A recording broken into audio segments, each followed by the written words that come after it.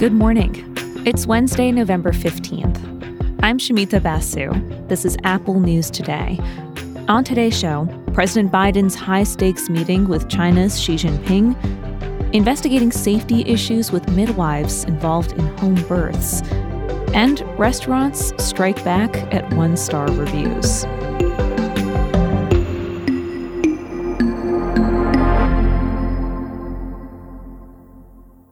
But first, let's look at some other major stories, starting with the Israel-Hamas war. Israeli ground troops have entered Gaza's largest medical facility, Al-Shifa Hospital. Israel and Hamas have traded accusations around that hospital and others. Israel claims Hamas is putting military assets and troops in hospitals. Hamas denies this and accuses Israel of targeting civilians.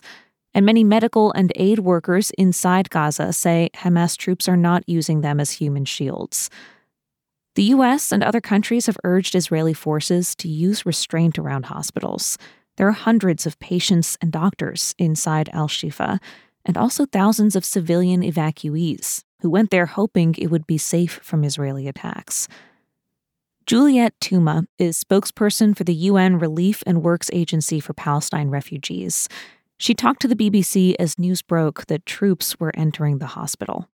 We are watching with horror. We're watching these reports with absolute horror.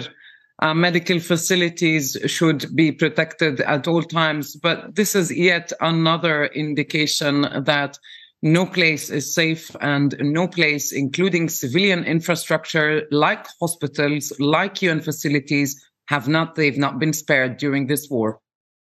Israel also accuses Hamas of keeping hostages in hospitals, which Hamas denies. The Biden administration says there are currently active discussions involving multiple countries for a possible deal to release some of the more than 200 people believed to be held captive following Hamas's October 7th attack inside Israel. Now to U.S. politics, where there's a deal in place to avoid a government shutdown this week. The House passed a bill that will fund the government through early next year, giving lawmakers time to work out full-year spending bills. But if that doesn't happen, there could still be a shutdown in mid-January or early February. This was seen as an early test of new House Speaker Mike Johnson. Because many Republicans didn't agree with his approach, his bill was passed with support from Democrats. And looking ahead to 2024, former President Donald Trump will be on the Michigan primary ballot. A judge ruled against an attempt to block him. We've talked about cases like this around the country. Trump critics argue that he cannot run for re-election because the 14th Amendment bars officials from holding office if they've engaged in an insurrection against America. The Michigan judge's ruling could be appealed, possibly all the way to the U.S. Supreme Court. Courts are trying to move quickly on similar cases in various states since the first caucuses and primaries start in January.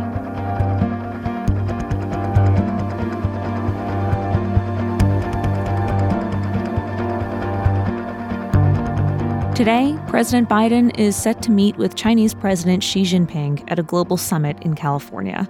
This will be Xi's first visit to America since 2017, in the early days of the Trump administration. Former U.S. diplomat Victor Cha told MSNBC this meeting is all about trying to diffuse an increasingly rocky relationship. We're in a situation now where the broader trend lines between the U.S. and China are not good in the sense that, this is a great power competition.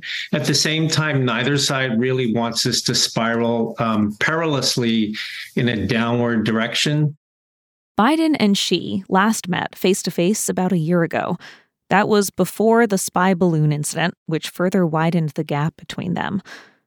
Trade policy, of course, is a big topic anytime the leaders of the world's two biggest economies meet. Right now, the economic picture in the U.S. is much brighter than China, and Cha says that's important context here. There is a lot riding on this. For the Chinese, I think they really do need this meeting. They have a downturn in their own economy after a difficult period with COVID. Also high on the agenda, reestablishing communication between top brass in the U.S. and Chinese militaries. Beijing mostly cut those ties last year to protest Nancy Pelosi's visit to Taiwan. That struck a nerve since China considers Taiwan its own territory. Defense analysts around the world are concerned about the growing risks created by the missing lines of communication, that a future incident, perhaps involving Taiwan, could be badly misinterpreted by either side and lead to war. And another major topic will be the conflicts in Ukraine and Gaza. China says it's officially neutral in both wars, but the U.S. believes Xi is way too friendly with Putin. And the Biden administration says it'll encourage China to use its influence with Iran to keep the war between Israel and Hamas from spreading. Biden and Xi are heading into this meeting on the heels of news of climate cooperation. The countries just announced they'll revive joint efforts to boost renewable energy and cut methane and plastic pollution. That's the kind of small step progress that Cha previously said he expected this week. But overall, he wasn't expecting major changes out of Xi and Biden's meeting. So I would expect there to be incremental things like setting up working groups and everything. But in the long term, that's not going to solve the deeper problems between the United States and China.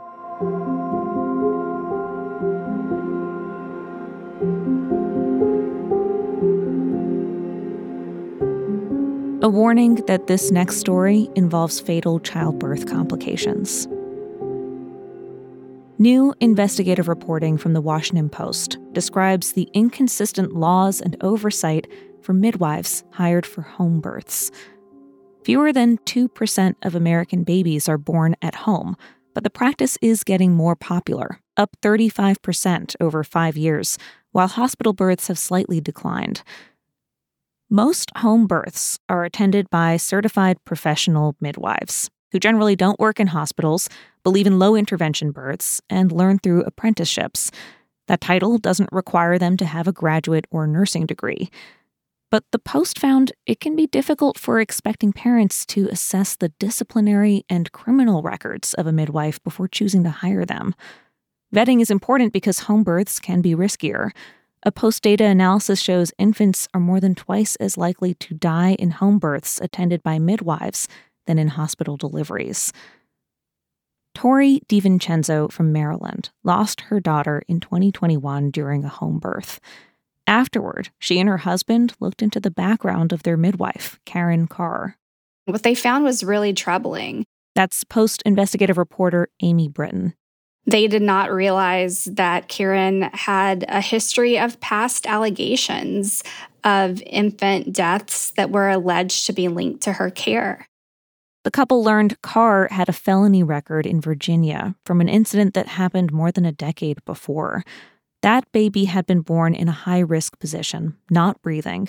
13 minutes passed before someone called 911, and the baby was later diagnosed with a catastrophic brain injury. He died 2 days later.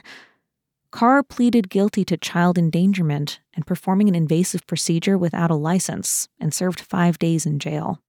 And the prosecutors in that case told me they assumed that this type of criminal record would end her career. They never imagined a scenario in which a midwife could plead guilty to a felony charge of child endangerment and still go on to deliver babies as a licensed midwife within the United States. But that is exactly what has happened. Another infant delivered by Carr died in Maryland that same year. A judge determined the decisions she made in delivery had dire consequences. She was fined the maximum of $30,000. Carr declined the Post's requests for comment for this story. The fact that she was able to continue working despite being connected with multiple deaths shows how little legal oversight there is.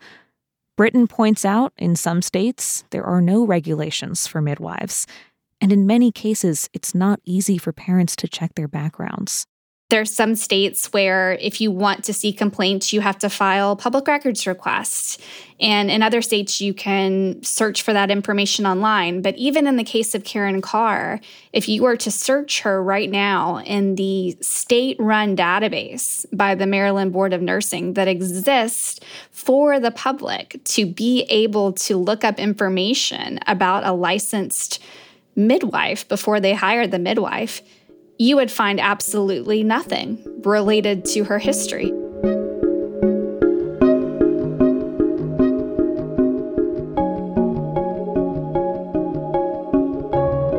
And finally, Even if you don't own a restaurant, you're probably well aware that customer reviews on Google can have a big impact on business. A nasty one-star review, even if it's unfair or untrue, might turn off future customers. And several of them can drag down a restaurant's average rating, which means taking a hit in search results. The Atlantic looks at how some restaurants are changing how they deal with extremely negative reviews. And that includes jumping into the comments with spirited responses when they feel like a review was unfair. The story highlights Dragon Lee, a Chinese restaurant in upstate New York. Its responses include all caps fireballs like, "You do not deserve our service," and "Do us and everyone a favor, do not ever come back to this place ever again." The reporter paid the restaurant a visit and found it to be busy, and their overall rating is still pretty high, so maybe there is something to be said for getting away from a customer is always right philosophy. Dragon Lee is, let's say, choosing the spicier route for responses, but generally a lot of the comments that restaurants receive are noise, with little real constructive criticism they can take action on. Odd complaints like, "My chair was too cold," or generic ones like, "The food was absolutely terrible." The sweet spot is reviews that are specific. And even Dragon Lee is willing to engage with a thoughtful critique. One customer said the beef and broccoli was lacking in flavor. The restaurant responded by saying it was using a new soy sauce base, was still making adjustments, and thanked the reviewer for the feedback. But listen, take this as a note of caution. Before you leave a harsh or unhelpful review for a restaurant, some places aren't going to let that slide. You might get back what you dished out. You can find all these stories and more in the Apple News app. And if you're already listening in the News app right now, we've got a narrated article coming up from Scientific American. It looks at the problem of misdiagnosing dyslexia and how that could be hindering children's reading development. If you're listening in the podcast app, follow Apple News Plus Narrated to find that story. And I'll be back with the news tomorrow.